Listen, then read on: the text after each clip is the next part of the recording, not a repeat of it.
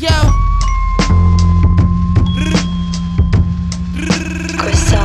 yo, I'm in Salvatore making Salat. Been taking 3 flavors. Shoot the nigga now, we'll speak later. Up in Whitney, got the Mac with me, hid behind the Warhol. Dip the bird door, shut up the whole store. Cherry 57 in the back, learn. Hey everyone, welcome to a brand new episode of the Hard Hits Wrestling Podcast. I'm Hitzir. I'm Hadi. This week, we are here to talk about one thing and one thing only. All Elite Wrestling's annual stadium show at the Arthur Ashe Stadium in Queens, New York. Back for the second year in a row in September.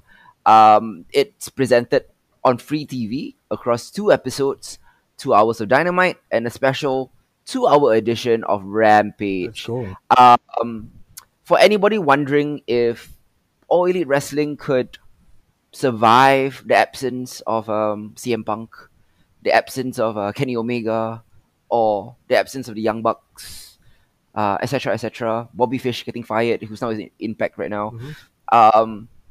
Bro, their roster is stacked. It is. Like, I did not think about CM Punk or the Elite They have to. once during the show, right? Like their missingness, their absence was not felt at all, right? Don't you agree? Like honestly, it was just because of how clever AEW has been creating new stars.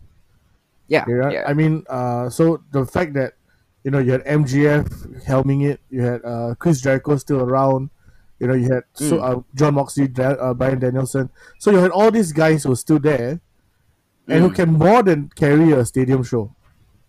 One would even say that John Moxley has been the unsung hero Oh yeah.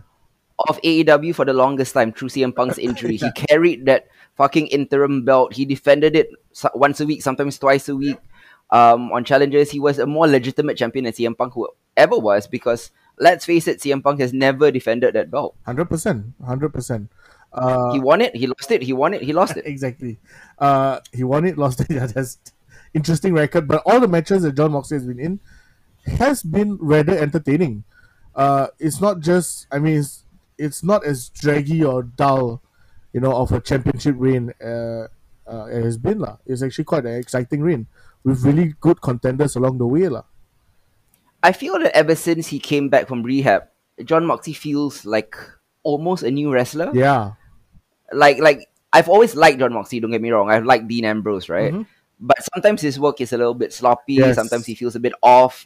He has on and off days, Yeah. There's And no such thing as an off day. Correct. And there hasn't been such a thing as an off John Moxley day Nope. in a long time. Ever since he came back from rehab, he's just rebuilt himself. He came back His last year, right? promos he came back earlier this year. It's Oh my only been god, 6 months. it felt like a year already, man. He came back around the March-April period. Wow. And he's done so much in that short period of time. It felt like John Moxley's here, We talk a lot about like how when we look back on this era in 20, 30 years, it's probably going to be known as the Shield era. Sure. I mean, Roman Reigns is champion for 2.5 years now. Yeah. Seth Rollins killing it. John Moxley, 3-time AEW champion. Getting a company by former himself. Yeah, absolutely. Former WWE champion too. These are literally the 3 guys carrying the wrestling industry right now, and I'm happy for them. They're really great. And a lot of the greatness of AEW Dynamite and Rampage this week for Grand Slam hinged upon John Moxley winning it again, because I felt he was the right choice. But okay, before we get into all that, right? Before we get into the main events of the evening, right? I want to talk about something important to me, and I'm not talking about Saraya. Spoiler alert, for FKA page. I'm talking about me as a hip hop fan. Oh yeah, okay. Me as a guy who grew up hip hop first, rock second, techno third, stuff like that. But I'm a hip hop person through and through since I was 8 years old. Of course. And I've always been rather disappointed with WWE's representation, quote unquote, representation of hip hop. Yeah, it's been very lackluster. Because it's been corny bullshit that Vince McMahon thought was hip hop. Kid Rock, Machine Gun Kelly, John Cena, Our Truth, which is somehow worse than John Cena. But Our Truth is funny, so I'll give him that. But AEW seems to have embraced hip hop, and not corny hip hop. Yeah. Real fucking hip hop, to the point where there are big underground, real fucking, rappers on, it feels like every episode of Dynamite Yeah. now. It's one of the most hip hop friendly shows out there. Are they on TNT or are they on BET? I am not sure, but this is fucking amazing. Like, think back to a couple of weeks ago when Daniel Garcia beat Wheeler Utah for the ROH Pure Championship. West Side Gun rapping him out, the Birds. One of the coolest entrances I've ever seen in pro wrestling. Yeah. Like, we see a lot of like live bands performing, and it's cool. always like, it was cool because it was so simple also. yeah. It was a very low key beats, Yeah.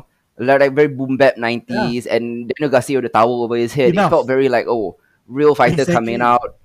I mean, that was badass. And West Side Gun, once again, front row, he bought a ticket to Grand Slam. You could see him because he was facing the hard cam, right? He was at that corner. West Side Gun just enjoying AEW. You got the baddest bitch, Trina, appearing on Rampage later on. You got Fabulous and DJ Wu Kid Oh, come on. coming out with Swerve in Our Glory Yeah. and the Acclaim for their match. Mhm. I mean, let's not even forget Action Bronson making his in-ring debut on Grand Slam, rapping himself out Yeah, he did. to his own song, The Chairman's Intent, which is, of course, Hook's theme song. I mean, you're a hip-hop fan too. Perhaps not Not as, as huge as you. not as big as me, More but what do you mainstream think hip-hop about... lah, you know? Sure. But what do you think about AEW's embrace of real underground hip-hop in their shows? It makes it feel like a very different and more gritty than WWE, right? In the sense of that's the direction that AEW wants to go for.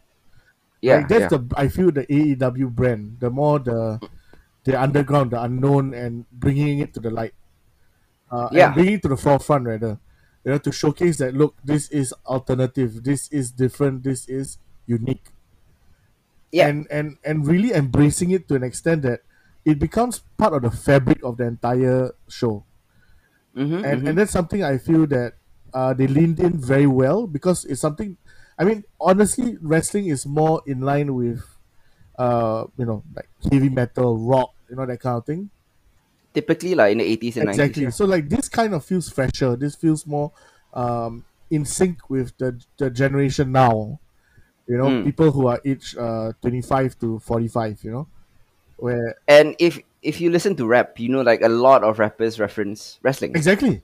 Ric Flair. Rappers love wrestling. Is the Yeah. number one case study. What? Right. Bad Bunny. Yeah. Bad Yeah. Bunny, One of the few examples of WWE getting a rapper right in their organization. that one time. Mm-hmm. And who can wrestle? Yeah, apparently he's coming back. But whatever lah. I'm glad Yeah, he's yeah. actually a good wrestler. For a celebrity, yeah, really, honestly. For sure. Yeah, so that kind of thing, that embrace of hip hop feels very, and it feels very organic instead of like tagged on with AEW. So that's what they did right, I feel. Where it feels very natural to have these people there. It doesn't feel forced or like, oh, we're trying to be cool. You know what I mean? WWE always felt like they were trying to be Exactly. cool, right? But AEW Yeah. kind of feels like, yeah, this is what we do all the time anyway. Yeah, So it feels yeah, natural. I mean, Trina's like first album called The Baddest Bitch. It makes her very natural and organic to like team up with Jade Cargill at the end of that match. Yeah, exactly. People like Fabulous and DJ Wu Kid may not be mainstream stars, but they have like 20 million followers on Spotify. Like hip hop is a big genre, even Yeah, for yeah, like this quote unquote underground people. Yeah. West Side Gun, straight out gangster, fucking loves wrestling. He's a fan. He shows up to shows. He buys tickets to front row. He raps Daniel Garcia out. Amazing. Let's go. Man, did you see did you see DJ Wu Kid and Waka Flocka Fame on their TMZ interview? No, I did not. What happened? So DJ Wu Kid is DJing for Waka Flocka Flame on his latest tour. So they were getting interviewed on TMZ, blah blah blah. So TMZ asked DJ Wu Kid about his AEW appearance, and then he and Waka Flocka Flame challenged Swerve in Our Glory to a tag team title match. It was one of the wildest things I've ever seen. I've never seen like crossover like this in hip hop that feels so fun, and it feels like the wrestlers really want to get into it, and the rappers want to get into it too. Oh, that's interesting, huh? Yeah, it's really fun, lah. It's really fun, and if they actually do put the match together, I actually don't mind. Neither do I. Yeah. Man, I mean, Swerve is a rapper himself. He's releasing a new album this year and everything. So, yeah, I mean, great stuff. Like, I just wanted to touch upon that before we get into the wrestling. Like, as a Sure. rap fan, this week made me very, very happy. Understand. Okay, let's begin with the main event first, because I think, Hmm. wrestling wise, in ring wise, this was probably the match of the two nights. Yeah. You could make an argument Ray Phoenix and Jungle Boy was close, Close. but maybe the stakes weren't as high. Yeah, So this John Moxley, Bryan Danielson, Blackpool Combat Club, not Civil War, but friendly battle between the two leaders of the Blackpool Combat Club for the richest prize in AEW, and proving once again that John Moxley is officially the king of AEW once more. Moxley outlasted his Blackpool Combat Club associate Bryan Danielson in a war of attrition in their rematch in the Grand Slam Tournament of Champions final. The prize on the line, of course, was the vacant AEW World Championship.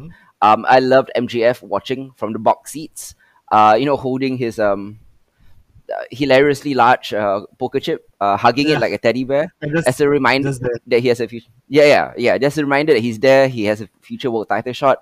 I love that MJF explained that he wasn't in the tournament because why should he be? He already has a guaranteed title shot. Yeah, You know. makes sense.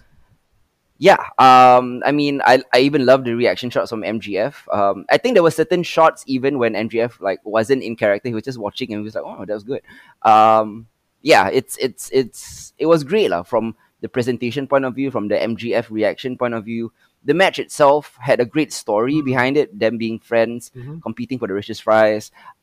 There's also the story of Bryan Danielson having only lost 4 matches in AEW, Yeah. and he has avenged every loss to Chris Jericho, to Daniel Garcia, but the only loss he has to Hangman Page, who he beat in the quarterfinals, and the only loss he has not avenged was John Moxley, Exactly. which led me to believe that Bryan Danielson was going to win this match, because John Moxley, as he said on Instagram, like he had to cancel a 6-week vacation because of the Punk situation, and he had to carry the company once more. So I thought, Moxley's probably gonna drop this, go on vacation for a couple of months, and Bryan Danielson can carry it. Nah, But fuck no, that, man. This is John Moxley. This is John Moxley's era, and to be perfectly honest, I don't think Bryan Danielson really needs a world title. Nah. A match against Bryan Danielson in itself feels like a world title shot for anybody he's Exactly. feuding with. He doesn't need the belt. Like it's like like when I say like like Rock and Roman Reigns doesn't need a title belt. It just feels big enough as it is. Bryan Danielson is big enough himself. Seth Rollins. He doesn't need the belt. Yeah, he doesn't need to legitimize the belt. Put it on Moxley, man, because his reigns have been fire. I really like the match, how brutal it was, how fiery, how bloody. Bryan Danielson selling his ankle and stuff like that. I think it was just.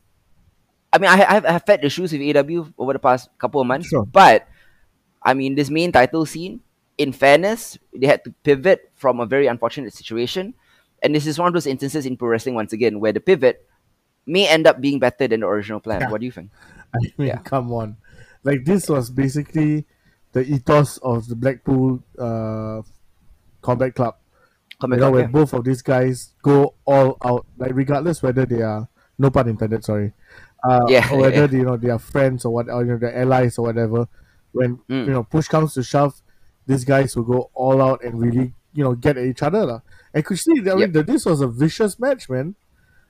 Of course, I mean, look at the wrestlers. Exactly. No, like blood everywhere or anything like that. It's just strangely, weirdly, to an extent, technical. With really solid psychology all around, with really interesting counter moves to one another because they know each other so well. And like this back and forth throughout the match was invigorating to a sense, lah. Like this is how you structure a championship level match, on a main event. And in front of like 30,000 people Exactly. in a stadium, stuff like that. like, dude, I was with the crowd, man. They were enjoying the fuck out of this match. And I like how Moxley is a bit unhinged, but in a way still in control. While Danielson, this supreme technician and all that, trying his best, and getting the advantage at certain points where you were really thinking, oh damn, he got him. Like you thought it was going to end there, Yeah, and I mean, he got the knee to the label lock, brilliantly done. Beautiful. And I was like, thinking that, okay, he came so close so many times also. So that's the kind of drama that I enjoy in this kind of matches, lah. And yeah, they Yeah. delivered again. I didn't. I no doubts, in my mind that they're going to deliver it, and they deliver Mhm. it. So I'm a happy monkey watching this match. Like Yes, it's yeah. like a 4.5 stars for me, man. Yes, I mean, there were some really dramatic close pinfalls, near falls in there. Danielson countering a Death Rider with a back body drop, and then with the Busaiko knee was really good. Moxie with the curb stomp, a nice homage to his former stablemate Seth Rollins. It actually drew a gasp from the crowd. Yeah, Did you yeah, hear? yeah. People were like, "Oh He shit!" did it. He did Yeah. that. Like he was pulling out like desperate, pulling out bag of tricks from his former No friends, stuff like choice. that. I like Yeah. I like continuity like that. There was even action outside the ring, like okay, like all John Moxley matches got action outside the Yes. ring. But I like this more than usual. It's built onto the entrance ramp. I love Danielson being so vicious, trying to damage Moxley's arm, Mhm. But he picked an opening for the Death Rider on the stage, Yes. which looked vicious. The slant angle, and then because of the stage was slanted on the way down, right? Mhm. Danielson like just playing dead and like rolling back into the ring Yeah. was one of the coolest things I've seen. I've never seen anything like That's that. a wrestler being aware of his surroundings.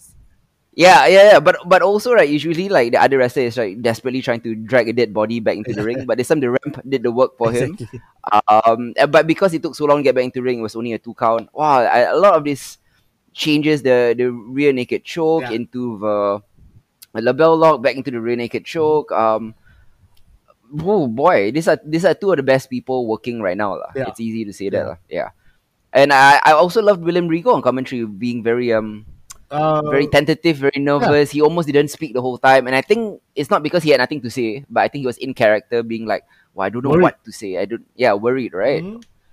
Like proud, but also worried of like he's the warriors He that interjected he at had the in the ring." correct times, where you needed just to understand that this match is important to the BCC. Mm-hmm. Yeah, that's all he needed to do. Yeah. So yeah, I mean, 3 cheers for Moxley. He definitely deserves this honor after all the hard work he put in First during to be three Punk's times, right? first to be twice. Also, Yeah, there we go. he was twice before CM Punk was That's twice. true. That's true. Yeah, first to be 3 times too, and he deserves this thing lah. Probably gonna end up to be the Ric Flair of AEW, and why Why not? not? Whenever the chips have been down for AEW over the past 3 years, whenever something has happened, Moxie has always been there to carry the Mr. ball, Reliable, man. and he's done it so well. And I wouldn't be upset at all, to be honest, if MJF failed at the taking the world title. But I don't think so. I think now is MJF's time Yeah. lah. Like maybe not now, but in Full Gear or 2 pay-per-views from now will be his time. But in the meantime, right, in the 1-2 months until Full Gear, I think Moxie is gonna line up some challenges. Hangman Page is next and stuff like that. Yeah. It's gonna be having banger after banger after banger, like Sheamus says. Up until MJF takes it. Do you think MJF is gonna take the belt from Moxie, and then Moxie can finally go on his vacation, or do you think that MJF will be, or do you think that Moxie will be carrying it for a longer I time? think MJF needs to take it now. Not because of Mm. anything, but just because of the fact that they nearly lost MJF, or they They they still might might. lose MJF in the future. He's still talking about the 2024 bidding war. Exactly. So go for it. Like, give it to Yeah. him, make him the top guy, and then let him showcase how good he can be, so that Mm. you can entice him to stay on. Or if he goes on somewhere else, you can say that Mhm. yeah lah, that was. I mean, that is a AEW product. They need to do a redux of the 2011 CM Punk Money in the Bank story. Jesus Christ. They need to do a redux of like MJF is still champion come December. Mm.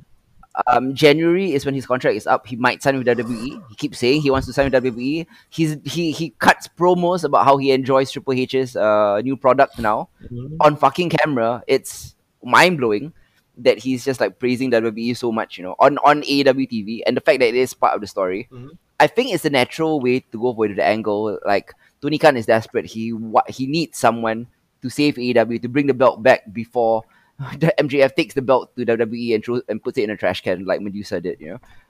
Do you think that this is a story that they're gonna go with MJF threatening to take the belt away from the company? I don't think it's gonna go to that level, just because of when he played the audio tape of their conversation and all that, right? Like, Yep. obviously that is a work lah. Yeah, of Yeah, course. so Yeah. I feel that they're gonna just continue this work of him being disgruntled with management. Like, I Mhm. feel that's going to be a lasting storyline. And they're gonna do something crazy. I'm not sure what, but definitely it'll pay off sometime down the road, lah.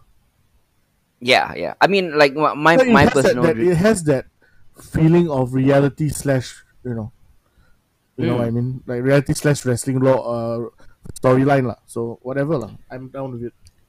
I mean, if you guys are unfamiliar with what happened in 2011 in Money in the Bank, CM Punk's contract was up. Yeah. And the story was Vince McMahon needed John Cena to take the belt off CM Punk because he was threatening to walk out with the belt out of the company. If they did a redux with this with the Devil, CM Punk's greatest rival in kayfabe, Uh-huh. I think it'll be cool too. Come December 25th, Christmas time or whatever. And winter is coming. You need someone to out motherfucker MJF. We can't let him take this belt. Somebody finally beats MJF just before the deadline, just before January hits and the bidding war happens. And then MJF resigns the contract because he wants the belt back. That will be a great storyline, in my opinion. I hope maybe they can do that. If MJF does end up going to WWE, I don't mind either. I think he's a perfect fit for Triple H's creative vision also. Yep. Obviously, he's really good friends with Cody Rhodes and everything. So I think he's gonna slide right in wherever he does. Whatever I want MJF to get paid because he's clearly one of the biggest stars in wrestling. And just on his mic work because I can't remember the last time MJF wrestled. But yeah, the guy's You're just right. yeah, he's something special. I think he hasn't wrestled in like 6 months and like nobody cares. It's okay because Yeah. his storylines are still awesome. He's a storyteller. Yeah. Exactly. Yeah. Anyways, the second biggest headliner coming out of Grand Slam Dynamite is that Paige, FKA, formerly known as Paige, now known as Her real name. Saraya, yeah, is All Elite. Yeah, so Context isn't really necessary, I think, for this spectacular surprise. It was just out of left field. But to paint a picture, Dr. Britt Baker, DMD, and Jamie Hayter squashed their beef and attacked Tony Storm after the champ retained the title in a fatal four-way. And then I'm not going to talk too much about the match because the match was just like Yeah. whatever. It was fine. Yeah. But Saraya, boom, came on stage for the save. Yeah. There was some double takes from the audience, double take from I myself. was like, wait, who's that white girl? I mean, Saraya is extremely white. Yeah, I know. But yeah, literally, literally Yeah. paper white girl. but once the word Saraya came out, I mean, obviously we all know her story. Fighting with my family, So popular. we actually reviewed the movie on Hard Hits. It was a great movie, by the way. Florence Pugh, one of the goats of modern actresses. Anyways, but credit to AEW for keeping the secret because I there was had no no dirt sheet idea. shit about any of this. Yeah, I did not see the surprise coming at all. Partly because I didn't think Saraya would ever be wrestling again with a neck issue. Same. Right. Yes, exactly that. Because I thought the injury was too much, and I thought she kind of moved on and wanted to do like more acting, more of like gaming stuff and all that kind of thing. Yeah, I mean, she makes like hundreds of thousands of dollars just from playing games on Twitch. But at the same time, so does Adam Cole, so does Xavier Woods, but they still wrestle too. Yeah. And the thing that surprised me most is I thought this was just going to be like, oh, Sirius coming in to be some sort of enforcer figure, some sort of manager maybe. But everything, all indications, commentary, the fact that she's not on the manager page on the AEW website, she's on the wrestling roster page. It indicates that Saraya is wrestling again. And I, for one thing, it's very cool if she has been cleared lah. Like if everything is safe, this is a Daniel Bryan situation Yeah, go where for it. itch, stuff like that. I've seen some people come back from like really disastrous neck injuries. Bryan and Itch, right? For example, and they're still killing it right now. Especially Edge because he fused his entire vertebrae. Absolutely, right. So if the doctors have been given the all clear, and she has been training and everything, and she feels fine, I'm mostly worried about the safety aspect. Same. Lah. But if that's all covered, I mean, fuck yeah, I want to see Paige wrestle Hell again. yeah. She was the catalyst for the women's revolution in We WWE. forget about that.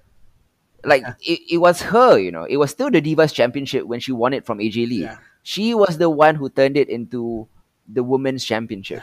This is pre Becky, pre Pre-Charlotte. Bailey, pre Sasha, pre Charlotte. Like it was Paige carrying the torch, Yep. and the fact that she's still only 29, It's mad. it's ridiculous.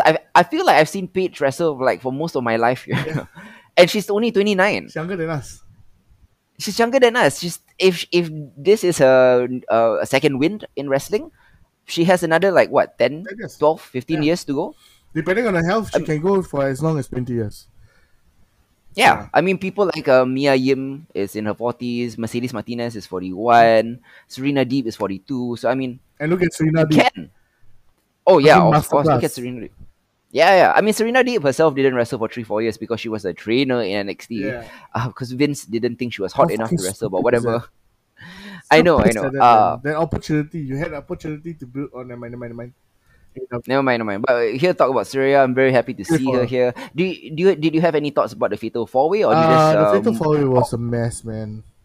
a little bit, right? Yeah. Yeah. But it's not. I mean, I don't know how. I don't think it's anybody's fault. It's just one of those matches that didn't kind of click for me. I don't think it was built very well. Like there was no reason for Serena Deeb or Athena or Yeah, Britt yeah, Baker to be like in this particular. It just felt like they wanted like four big female wrestlers without a story and just shoved them into a match. Yeah. So it felt a bit off, lah.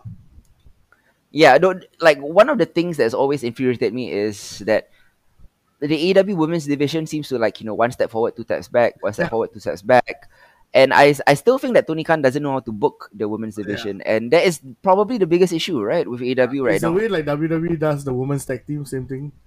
Like they don't know Not what to anymore, do. but yeah. Not anymore. Now that Io Sky Yeah, and yeah, Dakota Kai yeah, are the champs. Yeah. Yep.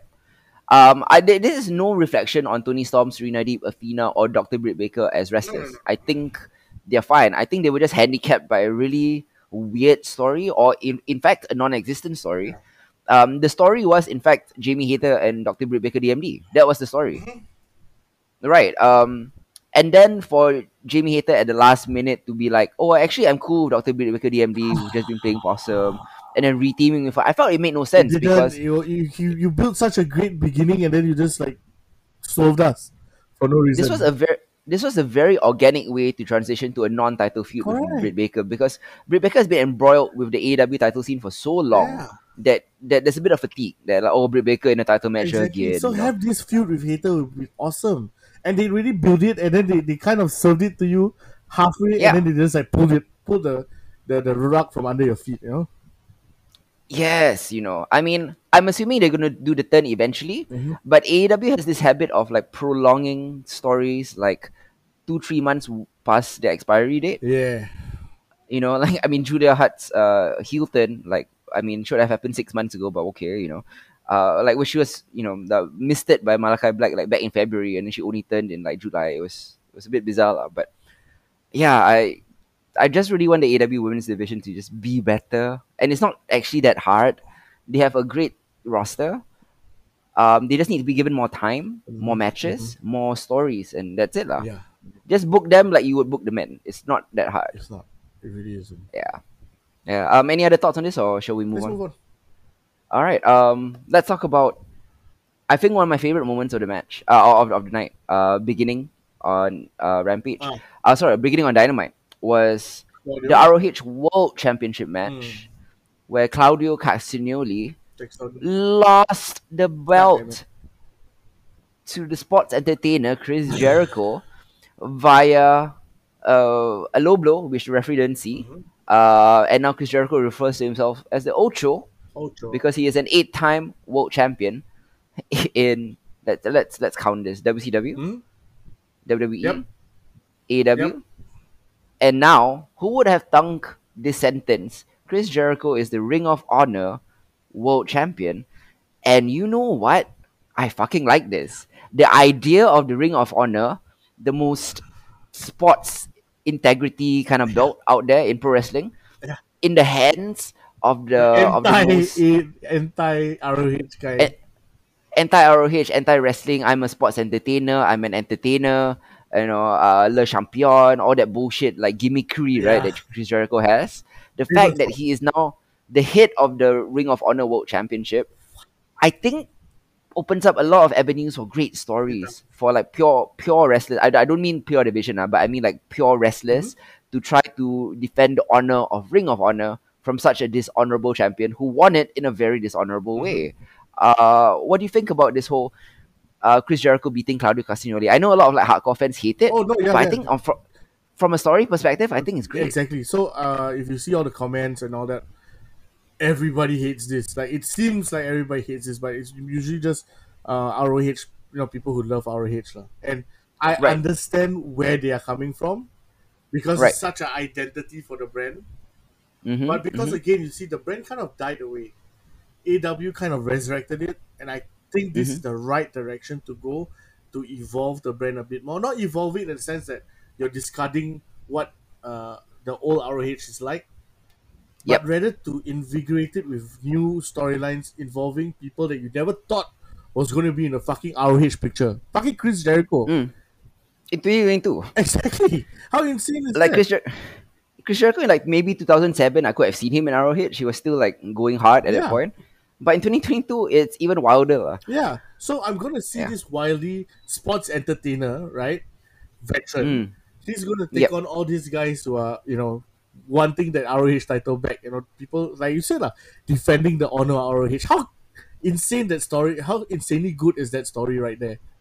All these guys coming up, taking on Le Champion. Or Yeah. whatever it's called now.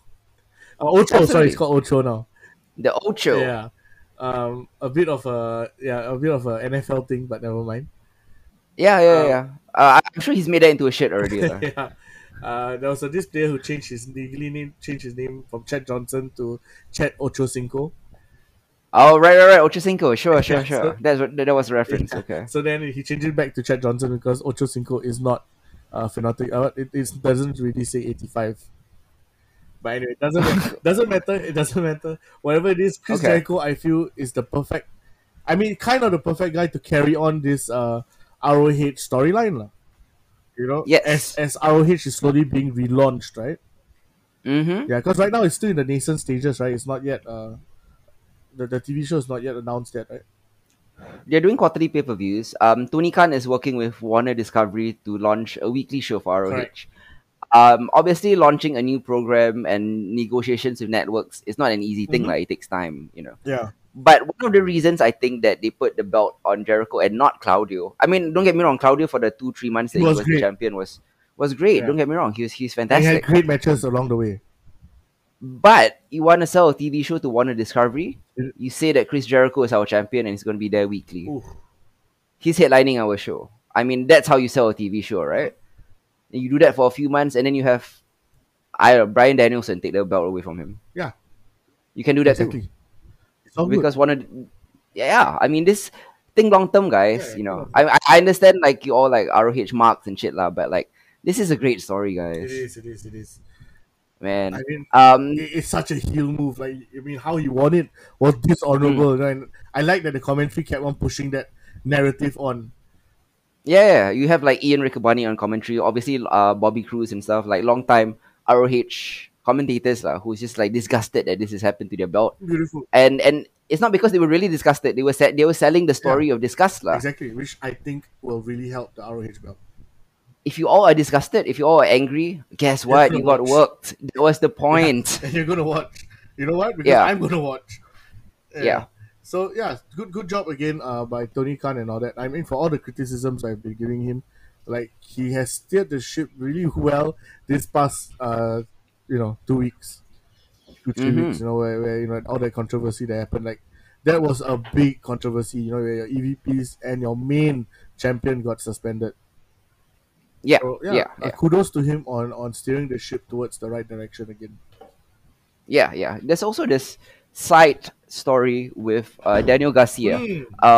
So you were seeing the Jericho Appreciation Society just celebrating up on the ramp, right? Yep, with all the champagne.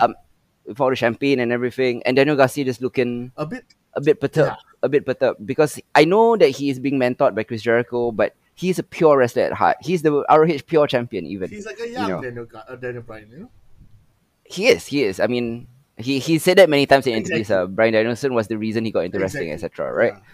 Yeah. And then they did it on the ramp, and Daniel Garcia was looking upset. And then on Rampage later on, there was another clip of them celebrating backstage with champagne. And Daniel Garcia tried to interject. He said, "I need to talk to you, Jericho. I need to talk to you." Jericho's like, "Oh, we can talk next week during our celebration. Yeah. Like tonight is just to have fun." So for all those people who say that Daniel Garcia, I've heard this comment so many times that Daniel Garcia is just a great wrestler with no personality, cannot act, got no charisma, got Oh, no mic come work. on. Look at his fucking facials. So good. This is top tier.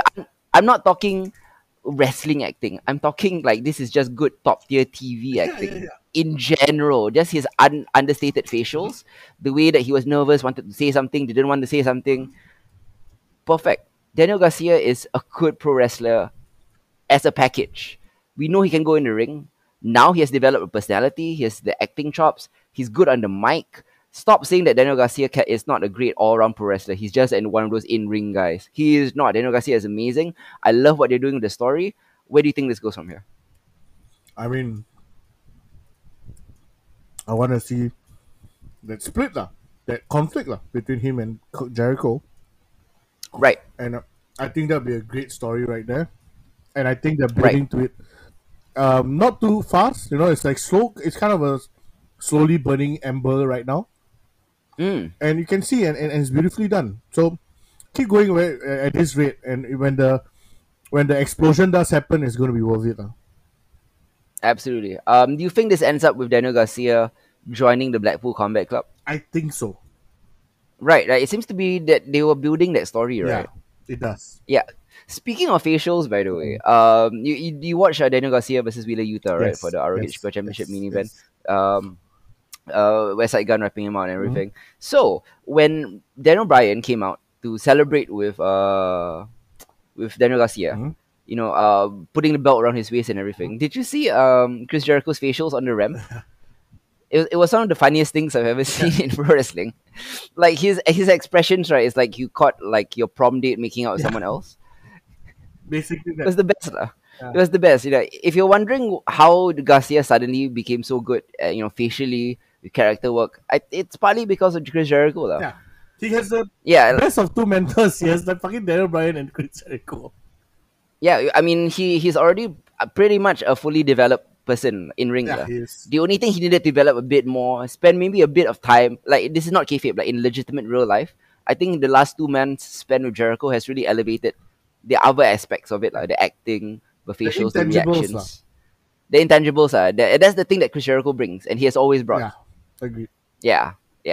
Brilliant stuff. I loved all of this. Let's move on to the AEW World Tag Team Championships. Yeah.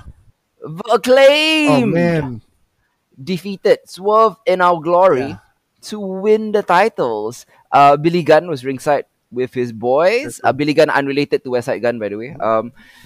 Guest valets included, like I said, Fabulous for the champs, DJ Woo Kid for the challengers.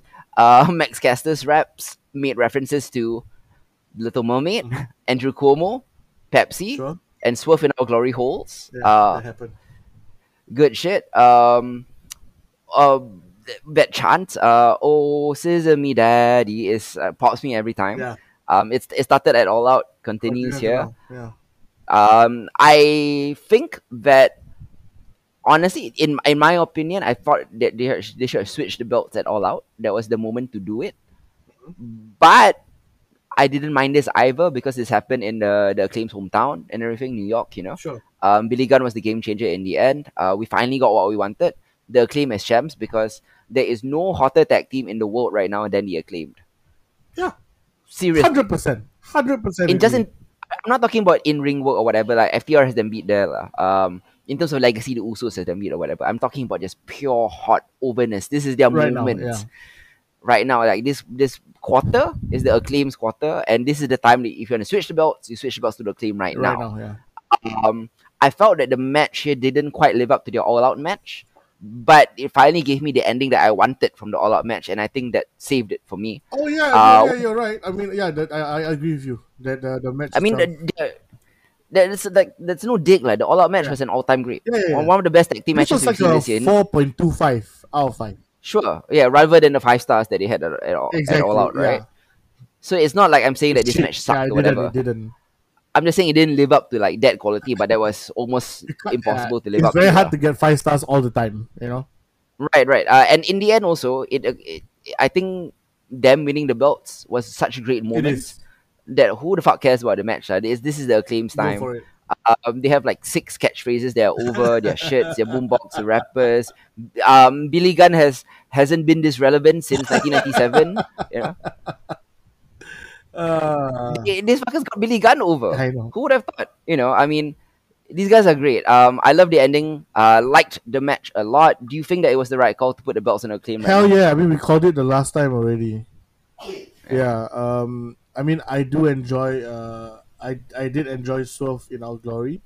I think that they were a dynamic tag team champion team.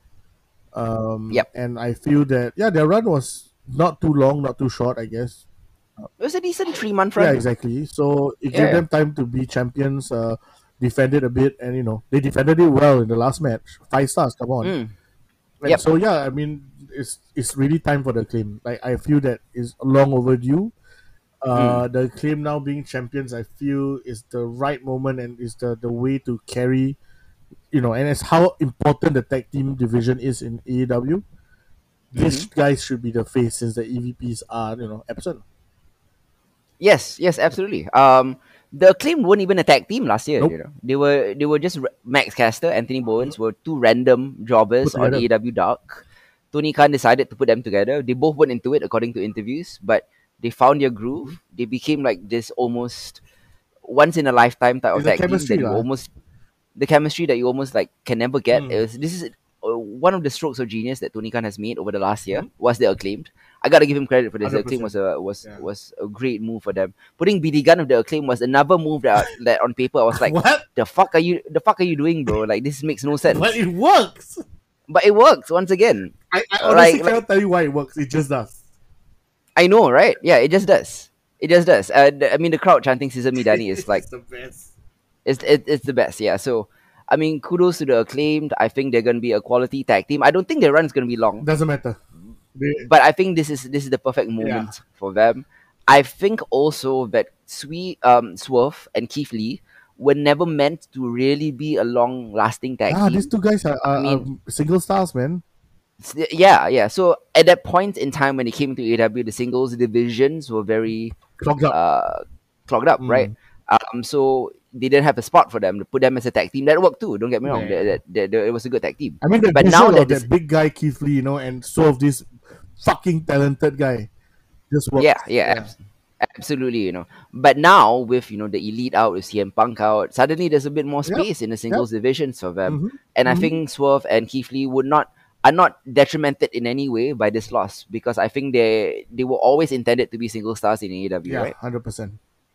Yeah. Okay. Happy for the Acclaimed. Same. Also happy for the future of Swerve and Keith Lee. Love the rappers. Ringside, That's all of it. Tick my boxes. Next up we have the All Atlantic Championship, the AEW All Atlantic Championship. Pac Taking on takes on his first feud from AEW, throwing back to 3.5 years ago. Orange Cassidy, who Pac still doesn't take seriously, although I don't know why, because Orange Cassidy pushed him to the limit so many times. But maybe 3 years he forgot already. But anyways, this was a real throwback to year 1 AEW. One of the first feuds that they ever built. I thought this was a fun match that called upon a lot of history.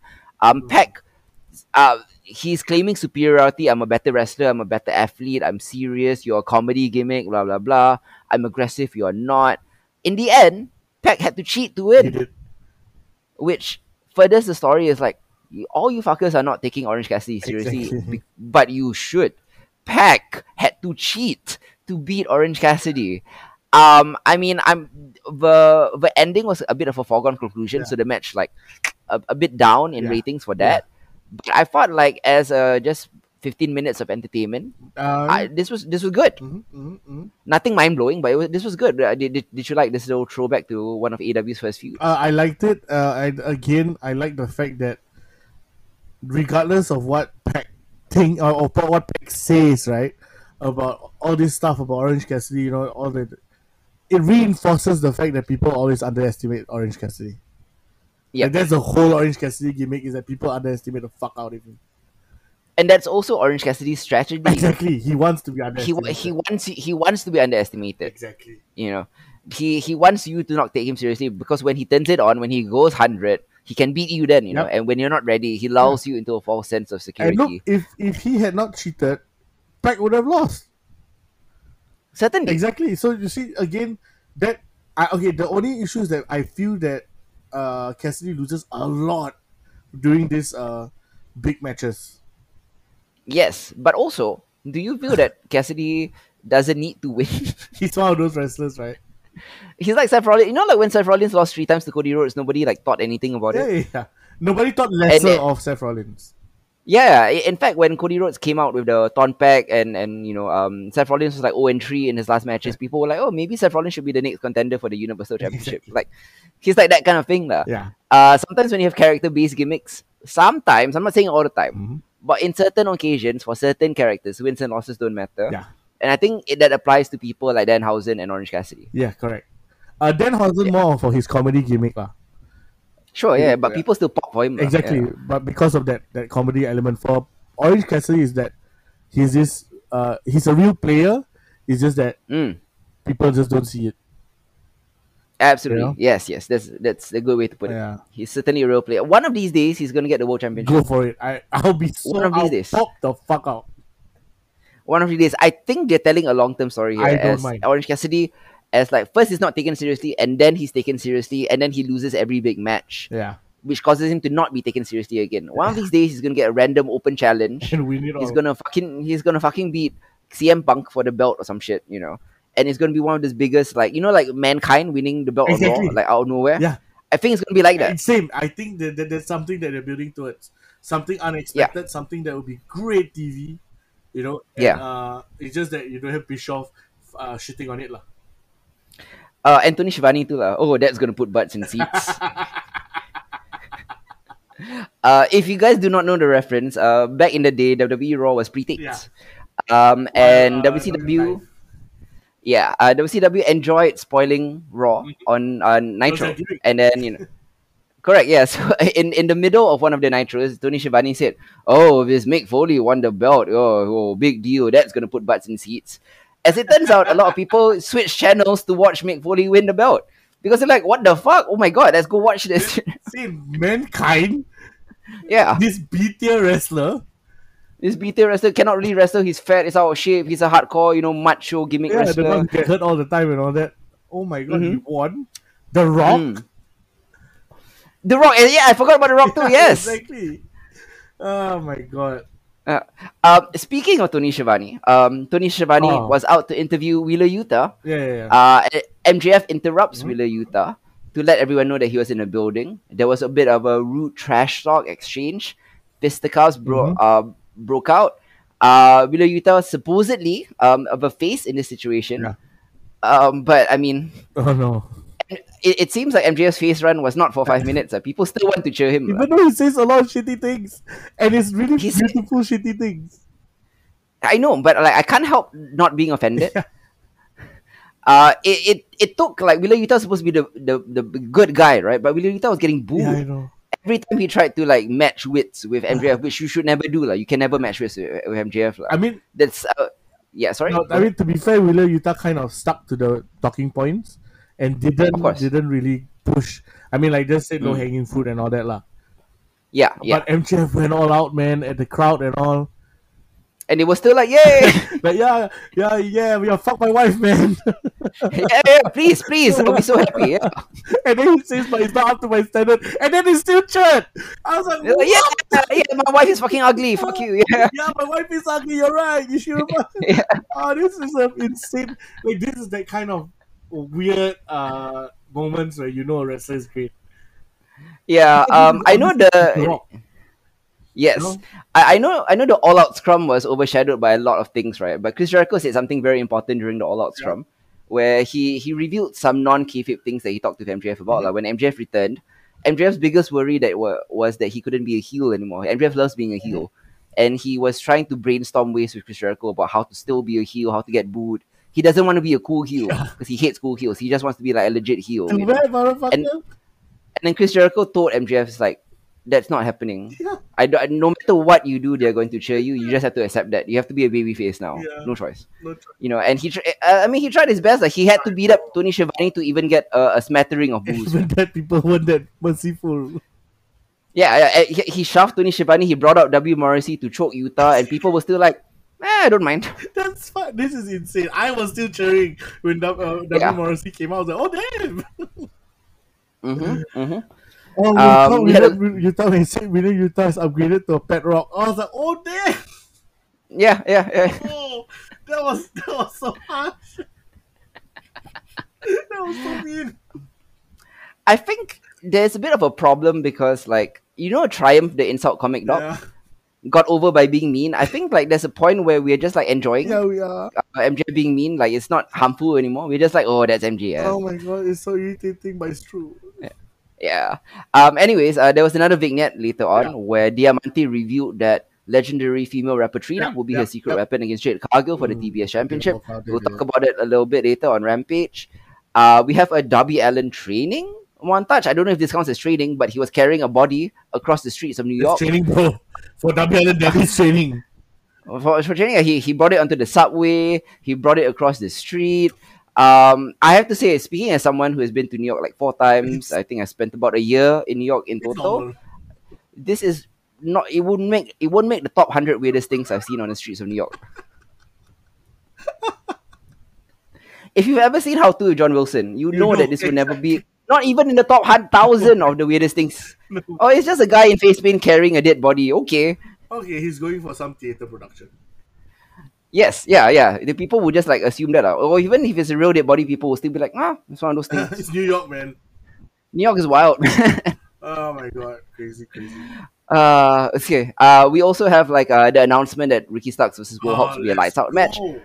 We'll talk about it a little later. So I think, what was your highlights of Dynamite Grand Slam? Mine Mhm. was the debut of Saraya. What about you? Definitely the debut of Saraya, number one. Number two, Mhm. John Moxley becoming the first 3 time. Yeah. Number three was MJF's promo with Wheeler Yuta. Yeah. And number 4 was the Acclaimed, And then right? number four, Acclaim winning. Okay, actually, number three, Acclaim winning. Then number four, MJF. Yeah. MJF can do nothing and he'll still be in our like top 5 lah, for every. But some, He can just be sitting holding a poker chip. It's like, yeah, best moment of the show. kudos again to the production team again. I feel that AW's production team has improved leaps and bounds over the years. They have finally Yeah. got the hang of like doing that focus onto the faces of the wrestlers when it matters and all that. They got their Kevin Dunn right now. I still don't think they're Not like perfect. perfect, but a lot better. There are some moments like when Max Caster hit the mic drop, right, and he Yes. landed on his knee, Yes. and he was telling the knee for the rest of the Yeah. match. The camera missed the mic drop. Yeah. He missed the injury of the knee. they did. So when he was selling the knee for the rest of the match, people at home Okay. had no idea why he was selling. Yeah. So there's still some issues to be worked out there. That's getting better. I mean, he's But it- always been improving. Yes, absolutely, correct. My only big worry is right. Every time AEW has had a big women's debut, Ruby Soho, Athena, Tony Storm, it's kind of ended up going nowhere. Yeah, I mean, maybe Tony Storm is an exception, but her title run is a bit meh so far. lackluster. Because I think it's because of Thunder Rosa's injury, like people don't see her as the real champion and everything. Yeah. She's the interim champion. Yeah. Are you worried that a similar thing might happen to Sarah? Like you come here one honestly- week, you get a big pop, then nothing happens. Honestly, I am. Yeah, right. Yeah. But do you think that Saraya is too big for this to happen? Oh yeah, that is another thing. Yeah, Saraya is way bigger than all of the women in the division. It's like you're signing Sasha Banks or Charlotte Correct, Flair, right? Like yeah. you can't waste that, right? This Yeah. is too big, right? Yeah, you raise this is stupid as fuck. Yeah, But Especially part if of she's me cleared worries. to wrestle. Yes, yeah. But I mean, having watched AEW for the entirety of its run, a part of me can't be worried. You Can't help but be worried. it- can't help but be worried Yeah. because I've seen what happens with all these Agreed. debuts, Yeah. Yeah. Anyways, let's move on to Rampage Grand Slam, still from the Arthur Ashe Stadium in New York City.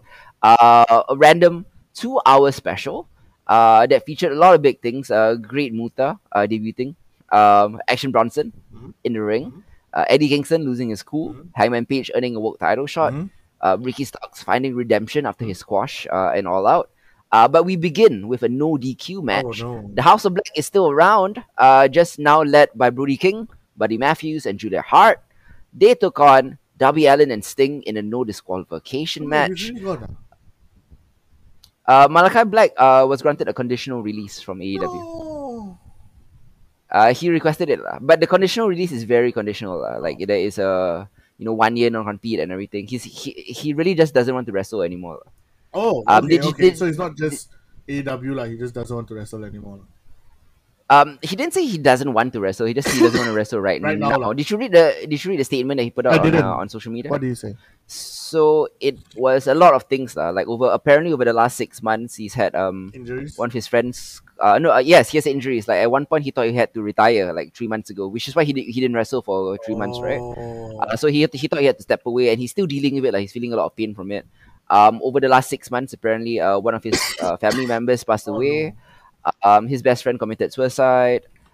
He has a lot of personal issues that he says that he's dealing with, like depression and stuff like that.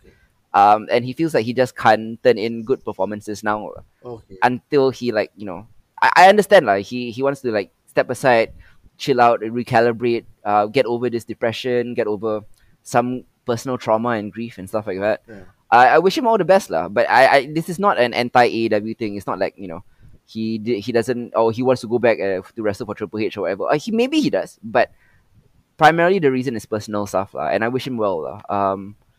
Yeah, I mean, after having heard all that, like, what do you think about Malachi Black's conditional release? Yeah, that makes sense. Then, I feel, yeah, I mean, you do you, man. Like, if really you need to step away, step away. Like, it's not worth your life, Yeah. He said in the post that he posted out, like, he's not retiring. Yeah. He still wants to wrestle. But for the next 6 months or 12 months, he feels that he doesn't have it in him to be a public performer. Okay, then better get out of there, man. Yeah. Chill for a bit, like, because if you're not focused in wrestling, someone can get hurt, like, including yourself. Partner. Yeah, absolutely. Anyways, the House of Black continues. Sure. Both in WWE and AEW. The AEW branch, the chapter, if we're using Sons of Anarchy terminology, features Brody King, Buddy Matthews, who is the real life boyfriend of Rhea Ripley, not Dominic Mysterio, by the way. So Brody King and Buddy Matthews comes out with Julia Hart. That's great. We'll talk about that at the end. Brody King and Buddy Matthews come out, the usual entrance. Julia Hart wearing an amazing hat. Awesome. Darby Allin and Sting, like the baby faces that they are, attack them from behind again. Oh my god, I love that. Like, this is a babyface thing that they do. Sure, okay. There were some crazy spots in this match, right? Including like huge coffin drops by Darby Allin. This feels almost redundant to say there were huge spots in a Darby Allin match. And by the way, Sting also. By the way, every Sting match now. Every Sting match feels like a 1996 ECW How? thing. I still don't get crazy. It. How? It's crazy, right? Yeah. This guy was so fragile in WWE. He broke his back on a what do you call that? Buckle bomb. Yeah. So this is insane how great he is now. Yeah. God damn. I mean, there was some great spots. Darby Allin climbed the lighting rig and everything, delivered a huge coffin drop.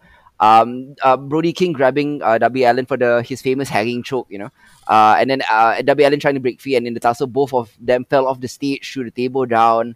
Was really great. Sting getting handcuffed in the ring was the main story pointer of the match. Sting getting handcuffed. Julia Hart was like a big since it's an ODQ, Julia Hart made her presence felt, interfered a lot. But even when Sting was handcuffed and getting beaten up, he was laughing maniacally. He was daring Buddy Matthews to swing his bat at him. As Matthews wound up, the lights went out. So this had me worried because AEW does the lights out thing a lot. And 99.9% of the time, it's nothing. Yeah. The lights went off. Yes. So when the lights came on, I was like, oh, what is this going to be? Hornswoggle or some shit, like something that doesn't matter. It matters.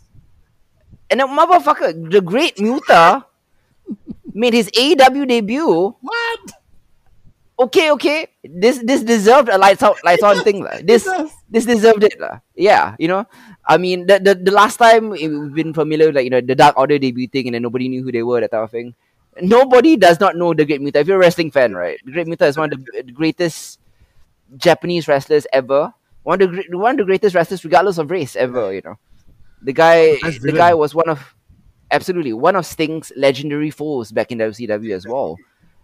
So he comes down, right? And there is this nice moment of tension because Buddy Matthews, I love Buddy Matthews' facials in this as well because he's a big strong guy, but this is the great Muta we're talking about. He's a bit scared of him. I totally understand, and I love the tease because you didn't know what Muta was going to do because you know that Muta and Sting feuded for like a decade. Like is he coming down to help the House of Black, or is he coming down to help his legendary rival?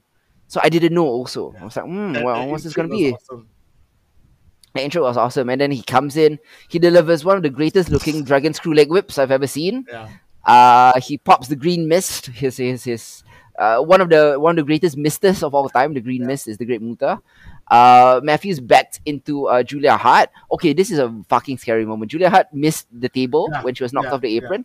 Didn't crash through the table at all. She just went head and neck first onto the concrete because she even missed the pad.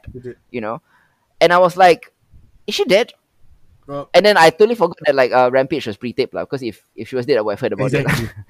Yeah, so I legit I went to her Instagram, and then like her latest post was like a day ago showing off a new tattoo. Okay, she's fine. But I legit thought, I was like, wow, Julia Hart is dead. What the fuck, man? What a waste. But I have to think, right, like that fucking like gigantic Pharrell hat that she was wearing might have saved her life.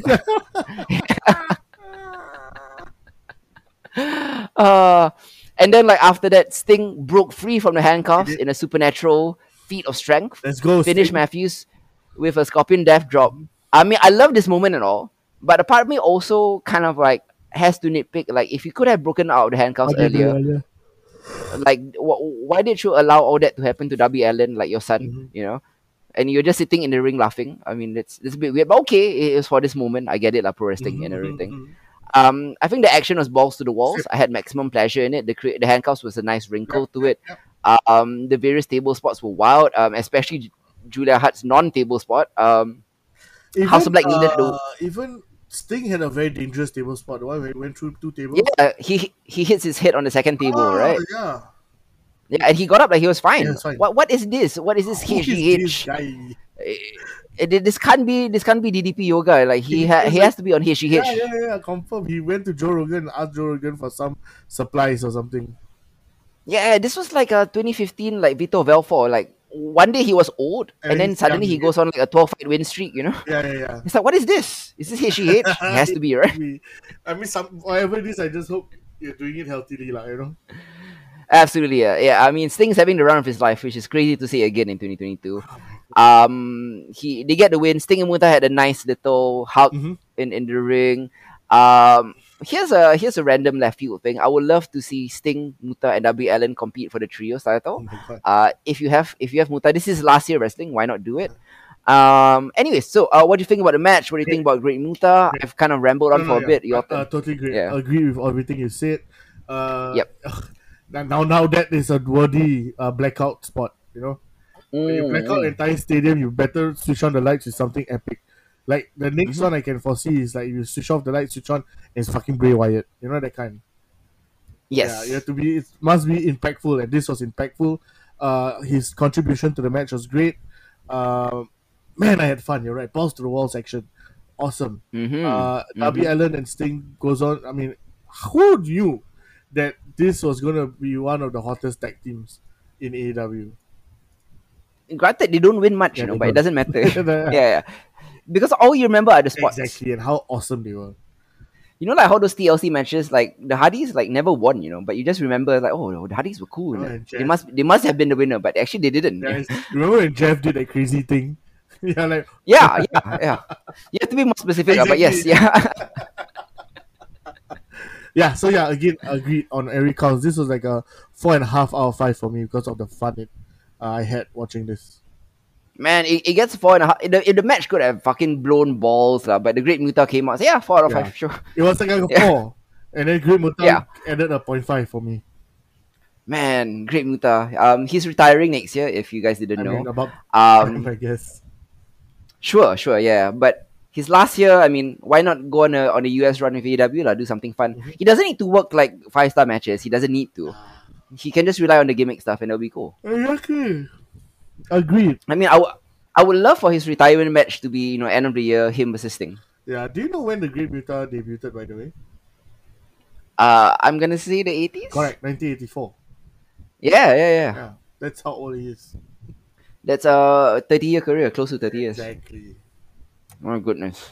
My goodness. I mean, Sting also debuted in like the early 80s. Yeah, the So. era. He's that era people are, you know. Yeah, yeah. If Sting was the American, like icon, the Great Muta was the The counterpart Japanese in icon. Japan. Yeah. Yeah, yeah. He's a Absolutely, that post was great. Inoki, so like Sting was post Hulk Hogan. Yes, Yeah. yes, correct. Surface Sting. Yeah, and Yeah. Muto was basically post Inoki lah. Mm-hmm, mm-hmm. They carried the torch, and they did it very, very well. Exactly. Next up, we have a tag team special attraction. I love their names, Daddy Magic and Cool Hand Ange.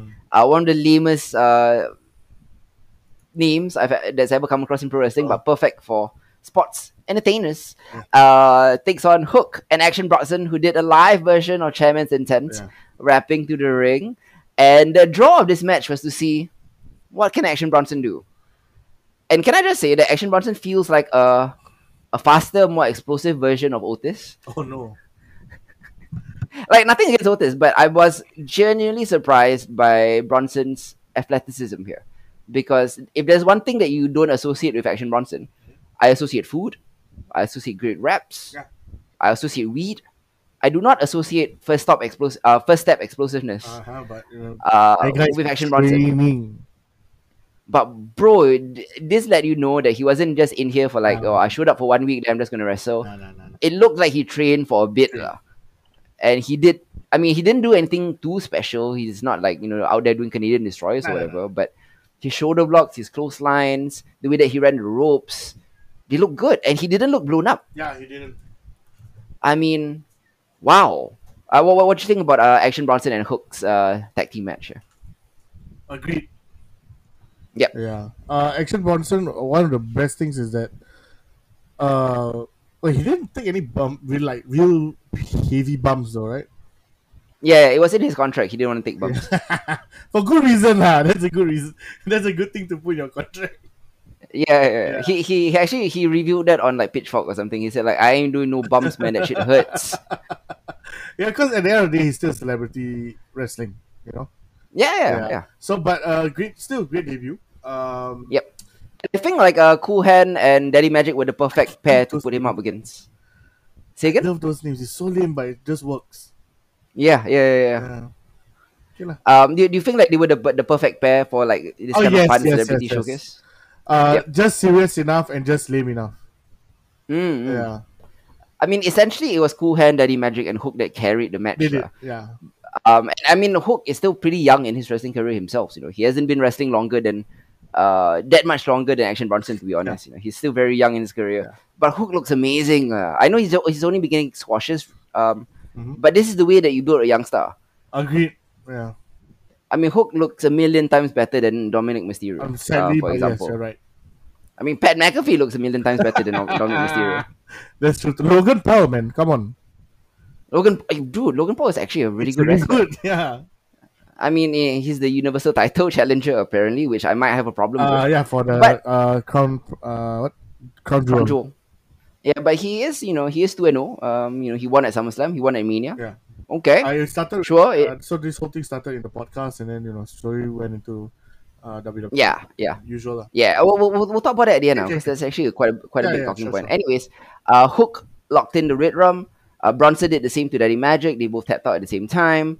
Our closing thoughts on the match before we move on. I think it was the great celebrity thing. match. For celebrity match, was very entertaining. Yeah. 3.5 stars for me. Yeah, it was fun for what it was. Next, we had Wardlow and Samoa Joe, aka Wardlow, taking on Tony Nese and Josh Woods. What do you think about the two mid-card champions of ROH and AEW teaming up to take on Tony Nese and Josh Woods? It was okay. Yes. Okay, moving on.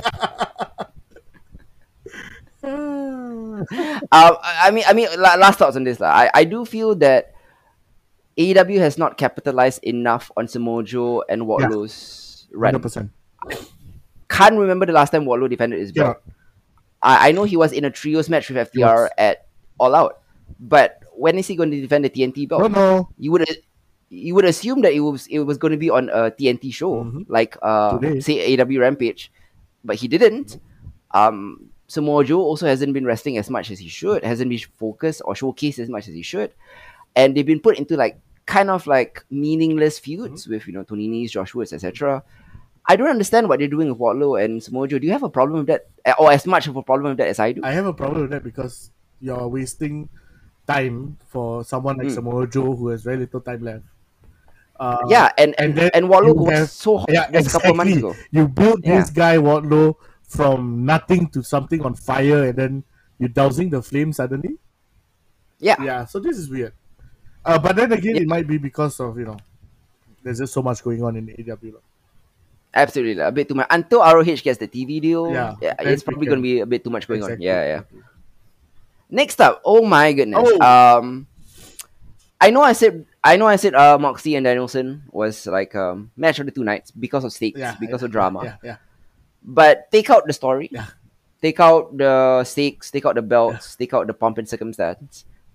Pure in ring action. Jungle Boy versus Phoenix was probably the best in ring match of the two nights. What do you think? 100% agree. Like this Mhm. was fire, man. Yep. Fire, comma man. Yes. Yeah. Oh my goodness. God damn, this was like how, like how we said like Action Bronson looked explosive. Yeah. This is true explosion. Oh boy, two of the most Oh explosive wrestlers my in the world God. right now. Yeah. Yeah. The high flying moves within like the first second, like this is insane. Man, Jungle Boy, I'm sorry, but he's one of the best young wrestlers out there, man. He's one of the pillars for a reason. Yeah, man, and he Yeah. showcased everything. I mean, to have a dancing partner like Ray Phoenix and both of them just going at it. Mhm. Woo! Great display by both of them. Big spots. Woo!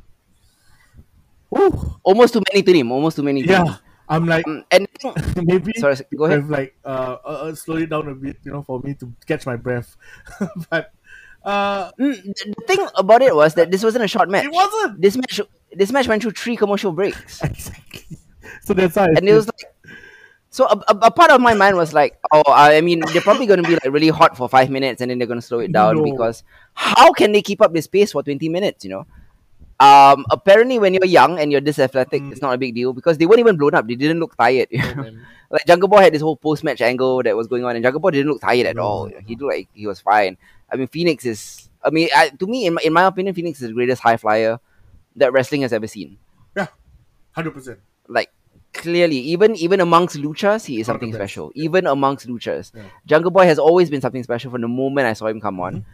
Despite like the kind of silly gimmick and everything, but he's taken it in a more serious direction now. He's more like Jungle Jack Yeah. Perry, Jungle Man. Sure. Um, And I mean, I'm just saying, Luchasaurus is a brilliant villain. absolutely. Even with the I name called will- Luchasaurus. Exactly. Right. So, I mean, the finish was Phoenix picking up Jungle Boy for a Black Fire Driver. I love the counter into a cradle. Yes. It was very creative. Yeah, it was. Very creative. Using wrestling to win. But what I love most about this match, though, was you see Jungle Boy and you see Phoenix on paper, you think it's going to be a high-flying match. And then the first commercial break, before the first commercial break, it was a really high-flying match. There were crazy spots. A lot of great, tornillos and Topicon heroes and Ray Phoenix doing crazy shit on the ropes, And then, after the first commercial break, second and third commercial break, suddenly it became like A wrestling match. a Walter versus Minoru Suzuki match. They were chopping the shit out of each other. It was Walter versus Suzuki. Yeah. It was crazy, like to see these two guys do that. It's like you think we can only like do flips. Nope. No. We can lay some stiff shit in lah. Jungle Boy's chest looked wrecked. So did Phoenix's chest. It was hard hitting. It was the kind of brawl and war of attrition that I didn't expect. This match took you to several different genres of wrestling, and I loved it for it. Same. Yeah. This is a 5-star match in my opinion. I love it. 5 stars. Yeah. I'll give it 5. I'll give it 5. Yeah. After the match, Christian Cage makes his return. As we know, he's injured. His arm is in a sling. Luchasaurus crept in from behind, assaults Jungle Boy. The Dino was too strong and too fresh for Jungle Boy, who obviously went through a hellacious match. He choke slammed him, beat him down. Luchasaurus, kept him down with a boot on his neck, and Christian issued Jungle Boy a final warning: "Don't come back to AEW." I thought this was fine for what it was. A cool build. Yeah. What do you think? This is a cool B story.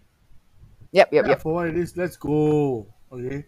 Yep. Yeah. Again, enjoy the match itself. Again, I enjoyed the post-match shenanigans because it continues the storyline.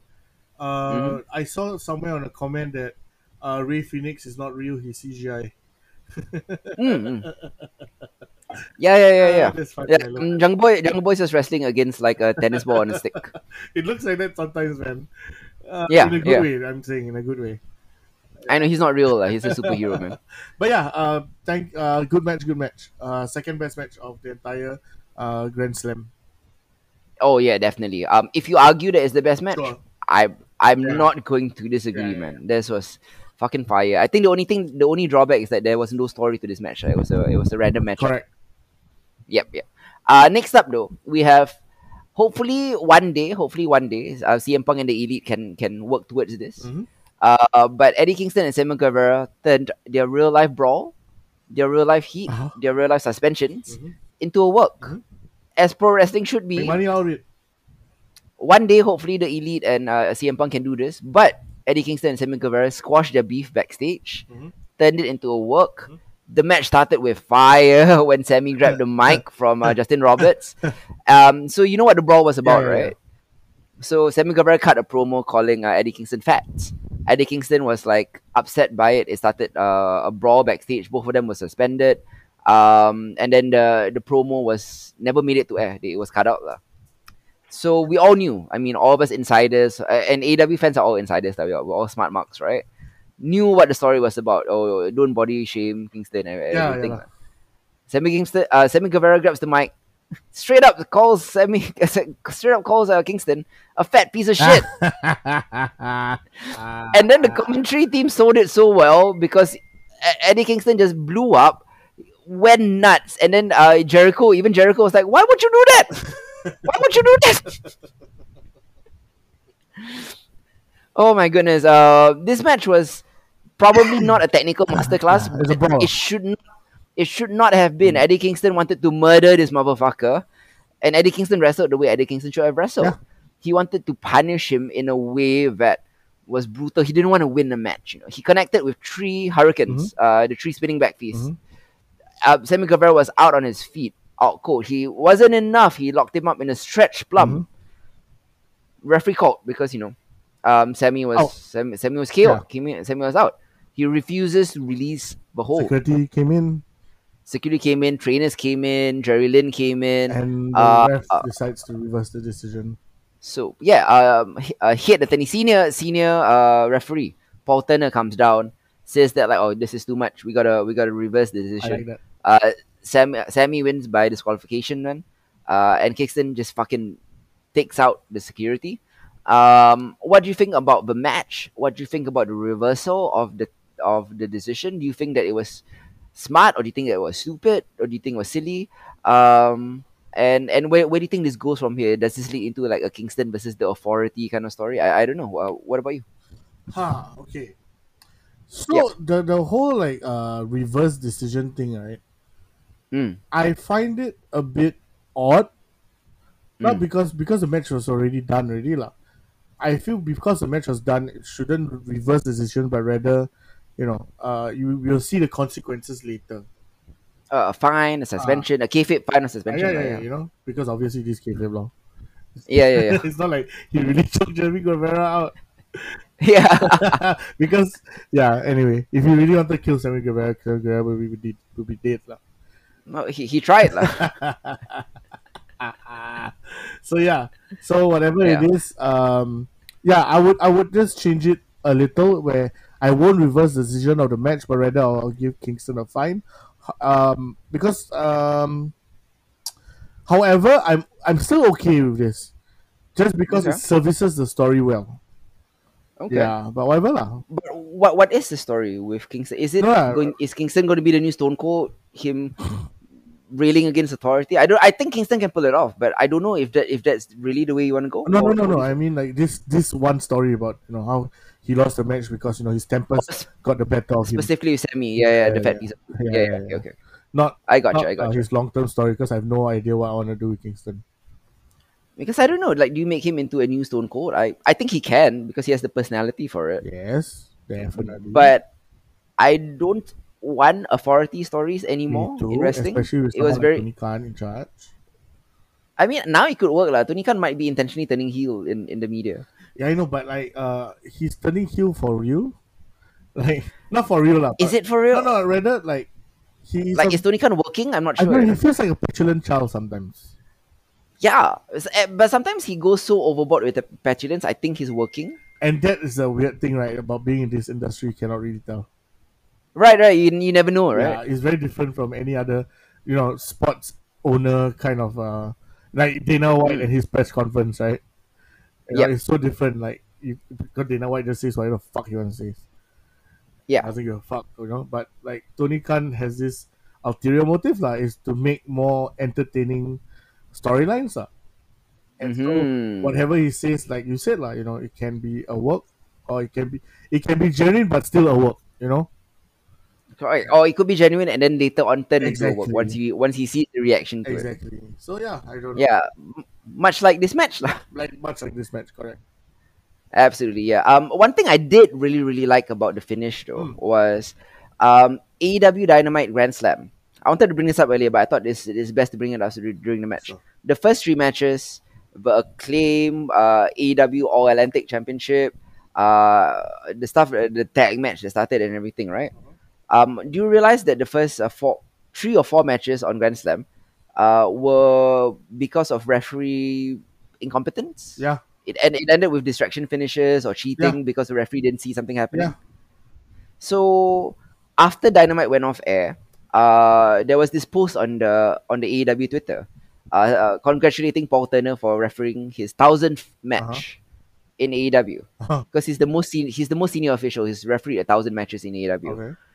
Tony Khan replied to that tweet saying that congratulations, Paul, but I do hope that sooner rather than later, coming out on Rampage, hopefully, you being a senior official help tighten up the officiating Ooh. in AEW. Because I don't want things like this happening again, lah. Of course, he was speaking in kayfabe, lah. So Paul Turner coming out, making such a drastic decision to reverse a referee call and award Sammy Guevara the win is actually a storyline reaction to getting scolded by his boss on Twitter. Oh my god, that's actually quite beautiful, Tony Khan. Yeah, this is why I'm like, is this a work? I think it's a work. Yeah, Yeah, it is a work. yeah.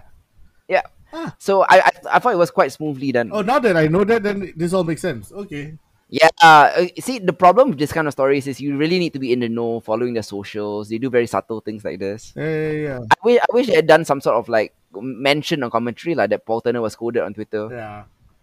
for all the shit that happened on Dynamite. Yeah, And then now he's like, oh fuck, I think he's gonna fire me. I really need to tighten up officiating. Like, oh, this I need to set a precedent. If this type of thing happens again, I'm gonna reverse the decision. Good job. Good job. Yeah. Good job, AEW.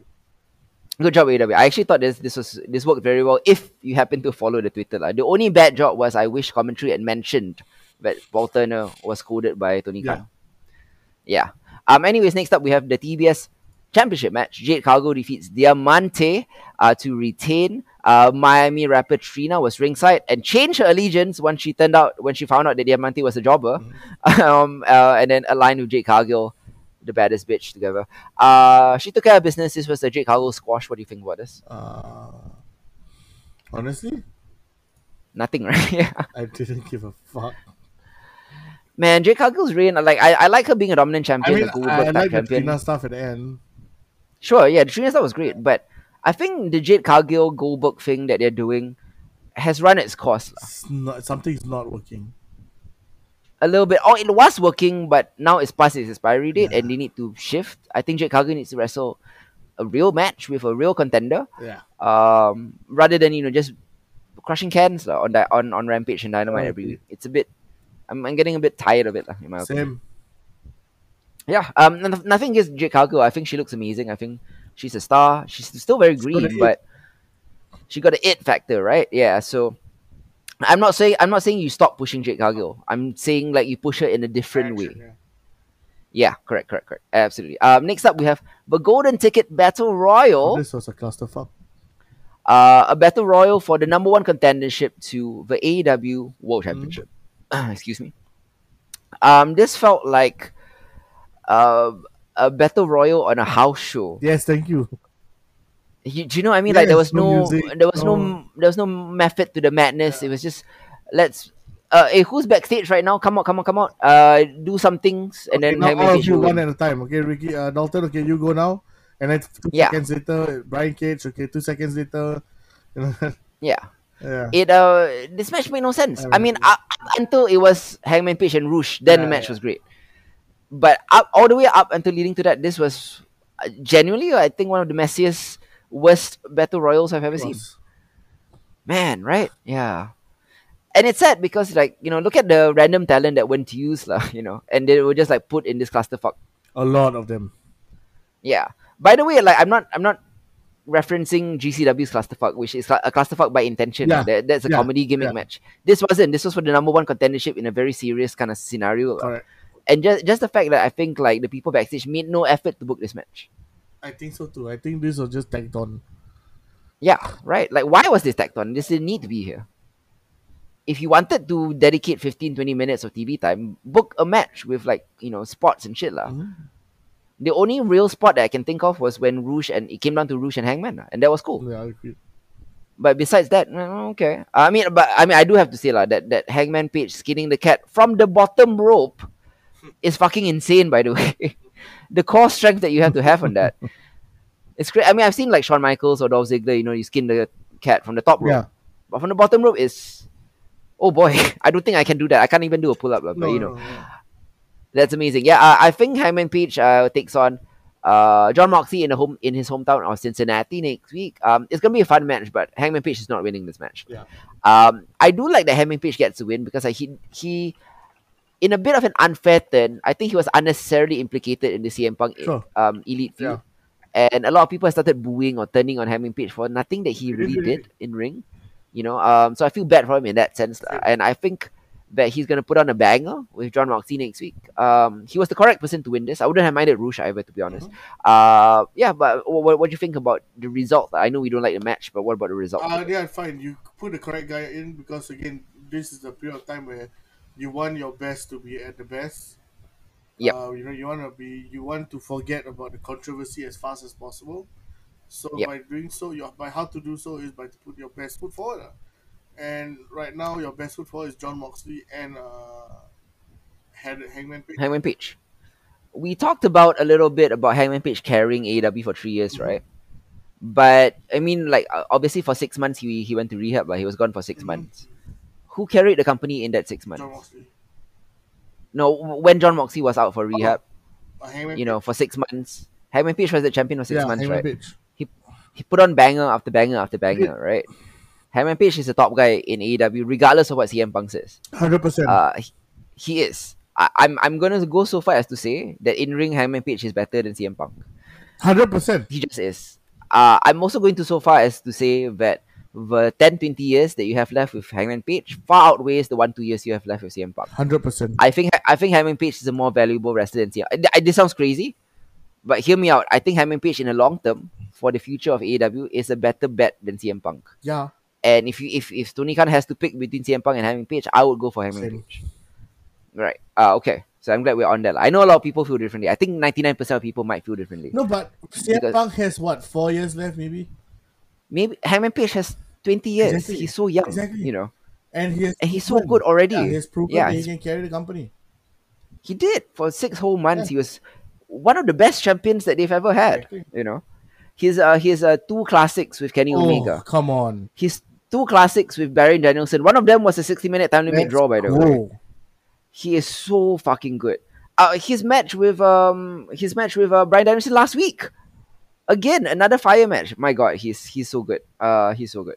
Okay. Anyways, we move on to an unsanctioned lights out match. Ricky Starks takes on Will Hobbs in what I can only call a fucking crazy barn burner with some crazy spots.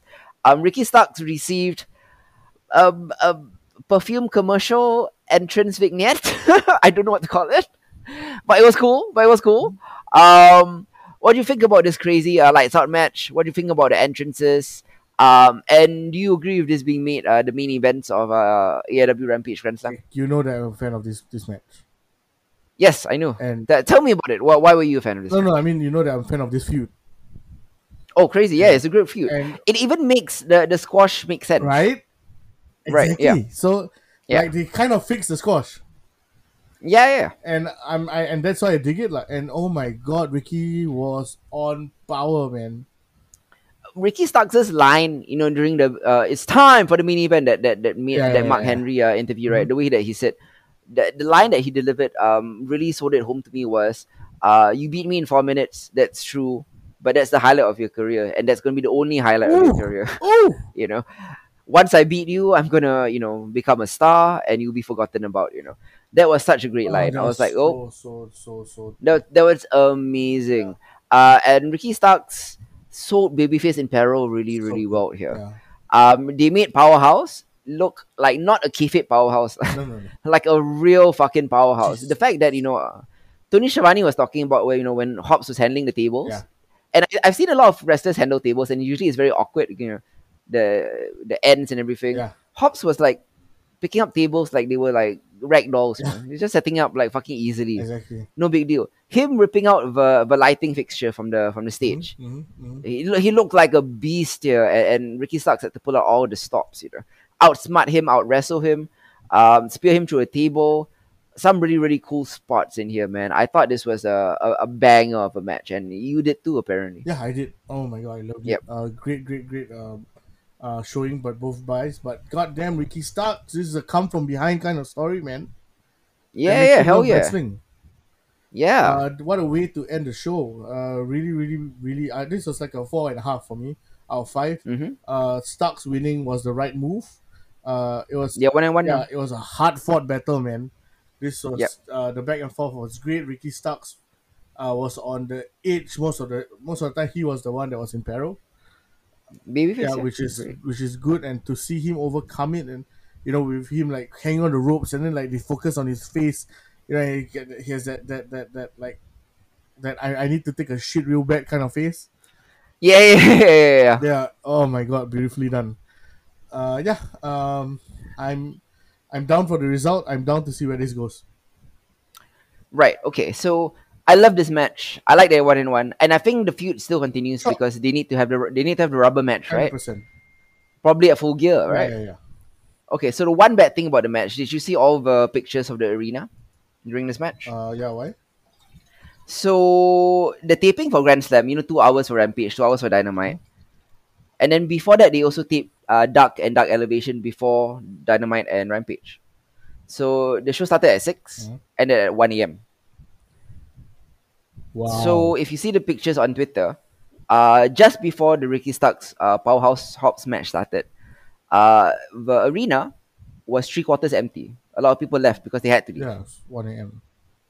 Yes. So for of the 30,000 arena, it's estimated there was only 10,000. about 2 or 3,000 left. Oh, Not even 10,000. Yeah, most of them, like the majority of people, left because of just it was late.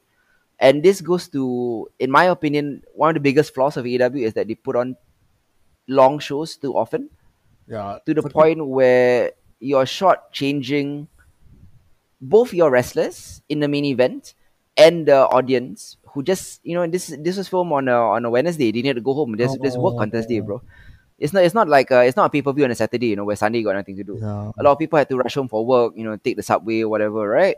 And then the fact that a match of this quality, of this importance in a feud of this magnitude, was 3/4 of the crowd were chased away because of the timing of it, felt very poor programming, in my opinion. Yeah. I didn't know that. Oh my god. Yeah, you know that I know the gimmick was lights out, so they turned the lights down. But it was good that they turned the lights down, because all the upper, you can't see everyone leaving. Oh yeah. There was this videos on Twitter. There was just this mass exodus as their entrances were being made. Yeah. Oh my god. I'm looking at the stage right now. There's one point right there. It's only the first 2 sections that are filled. Yeah, it's all the people from the top who didn't want to leave, like they filtered down. Oh no. I felt very bad for them. Do you think that this is one of those things that AEW does very badly? The overlong show. Yeah. I got problem with it the last time, remember? We have problem with it every time we talk about like a pay per view, right? Yeah. Yeah, I said it's weird. I- It's fucking weird lah. Now WWE does like very short Outside 2 hour shows. pay per views, 5 matches, everything. The storylines make sense, and now all the complaints that were shifted from them have now AEW. shifted to. It's crazy. Like the world has turned. Yeah. But I mean, not saying that AEW has become as bad as WWE we've seen 6 months ago. No, definitely. No, I mean, come on lah. Nothing is as bad as Vince McMahon WWE. lah. Exactly. So Yeah. we're chill. We're still happy that there's so many good wrestling out there. Yes. It I'm was just overly saying. long. Oh my god. Absolutely. I'm just saying that I think AEW for the last 3 years have greatly benefited in the way that House of Dragon benefits from Rings of Power being so sucky. Yeah. Like, was AEW really that good, or do we think it was really that good Because of because WWE sucks? Yeah, right. I mean, we lost the black and gold brand, right? Absolutely right. Yeah. We lost Triple H, like literally.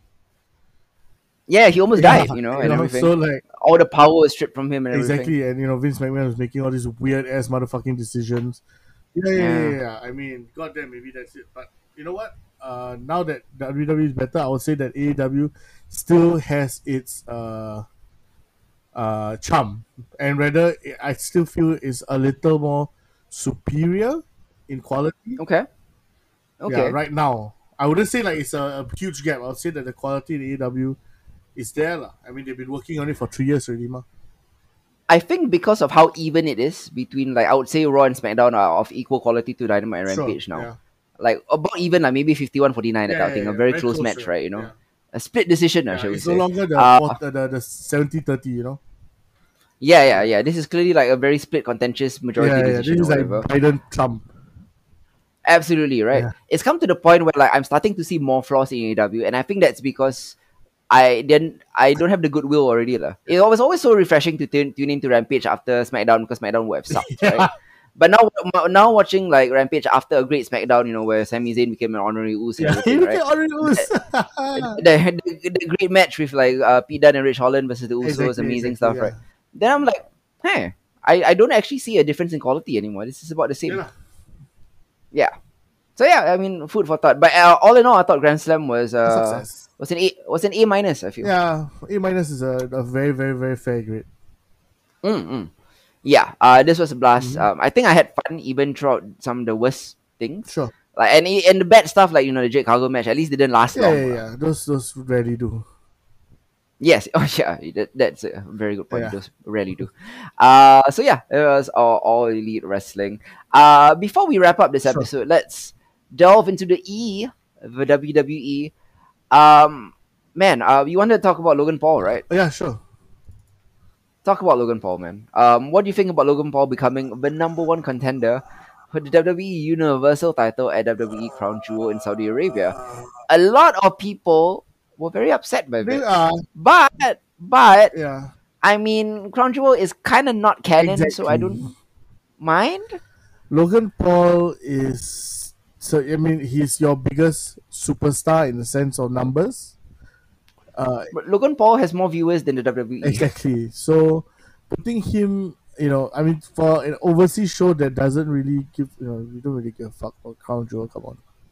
I mean, it's not. I mean, it's barely canon. It's barely canon. Yeah, exactly. Like, it's never like referenced a week later. Like, nobody cares what happens there. Yeah. Sure. Let's go for it, I guess.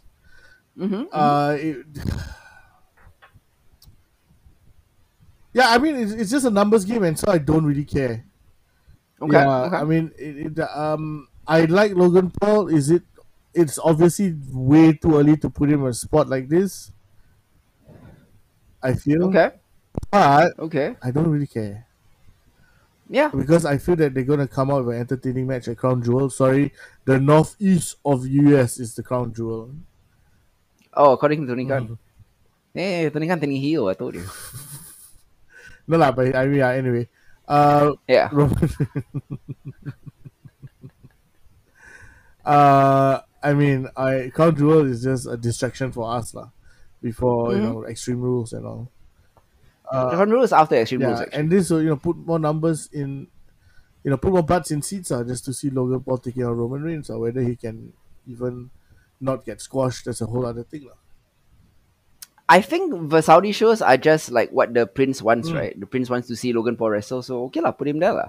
And I mean, of all the things to be offended about with Crown Jewel, the whole blood money, sport washing aspect of Yeah. it, I think this is the least offensive part of Crown Jewel, in my opinion. WWE, yeah, it is.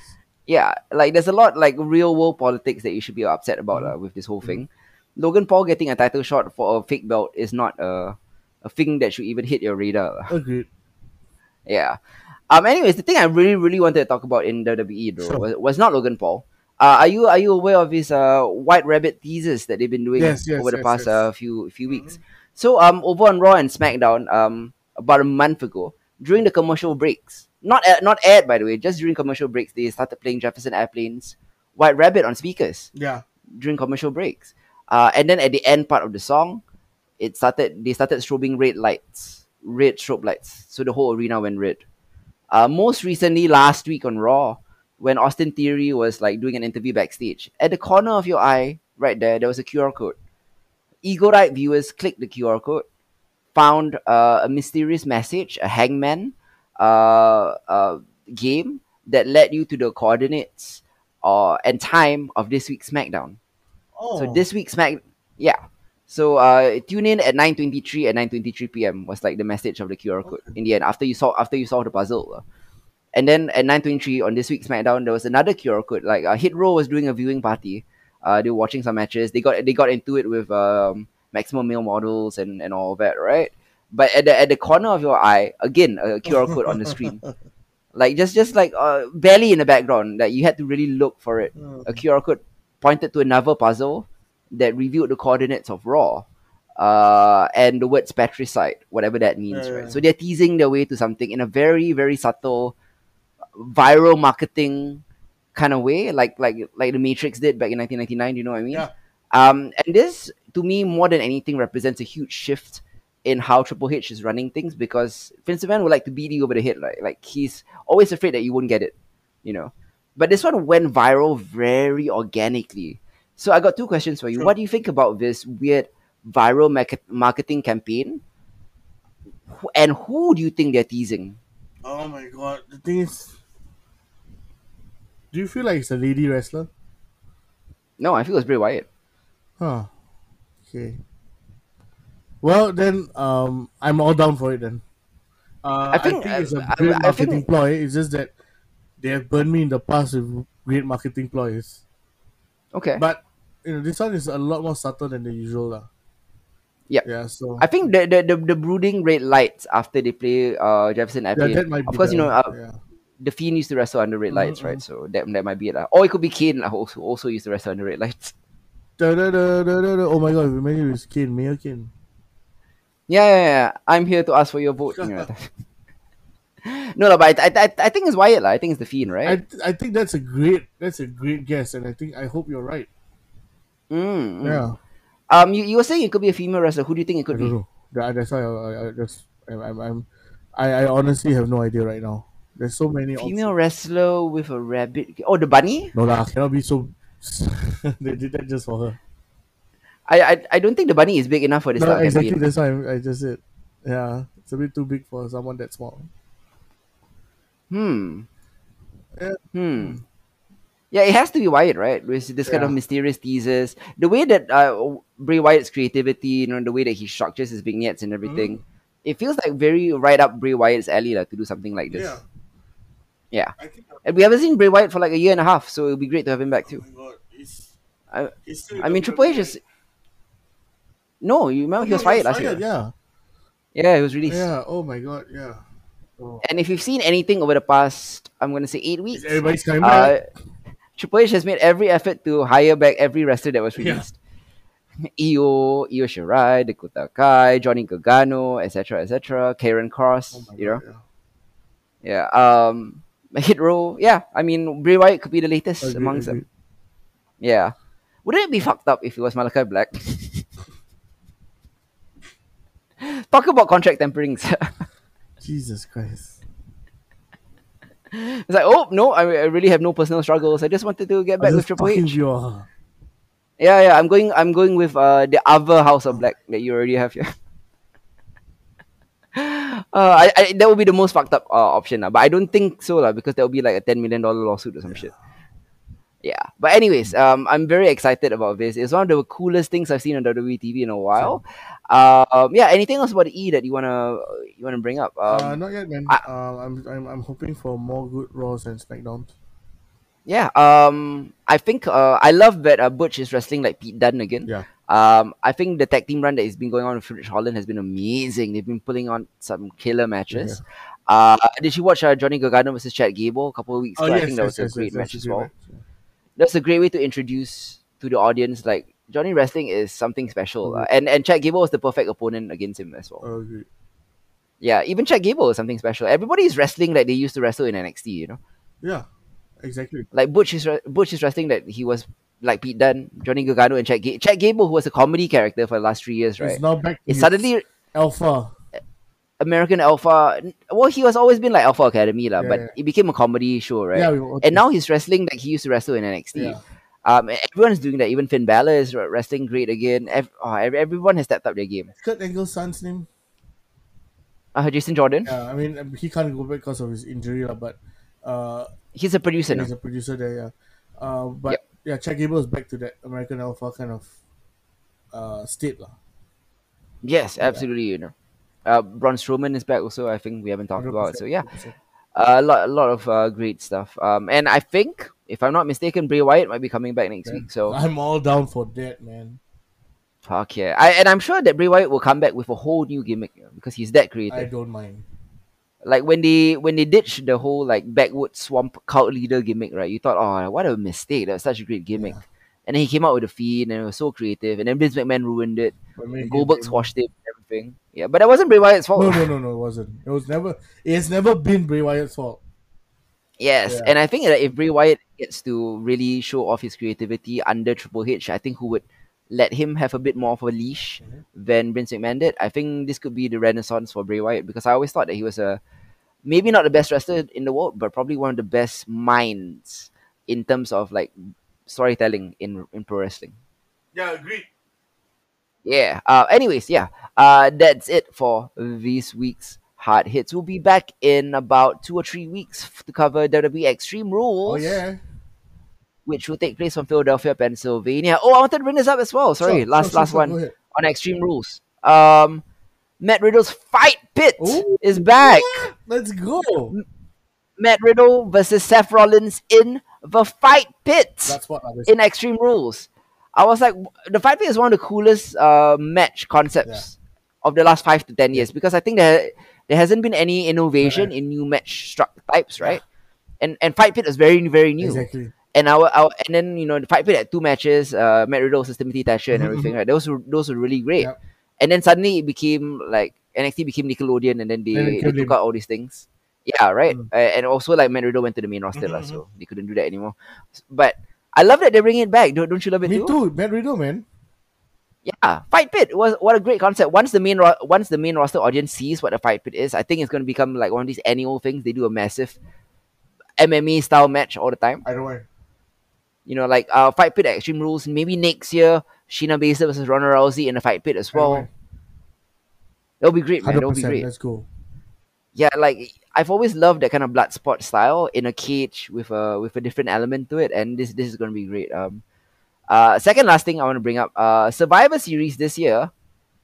Did you see the vignette? Has been rebranded into Survivor Series : War Games. Oh, let's go.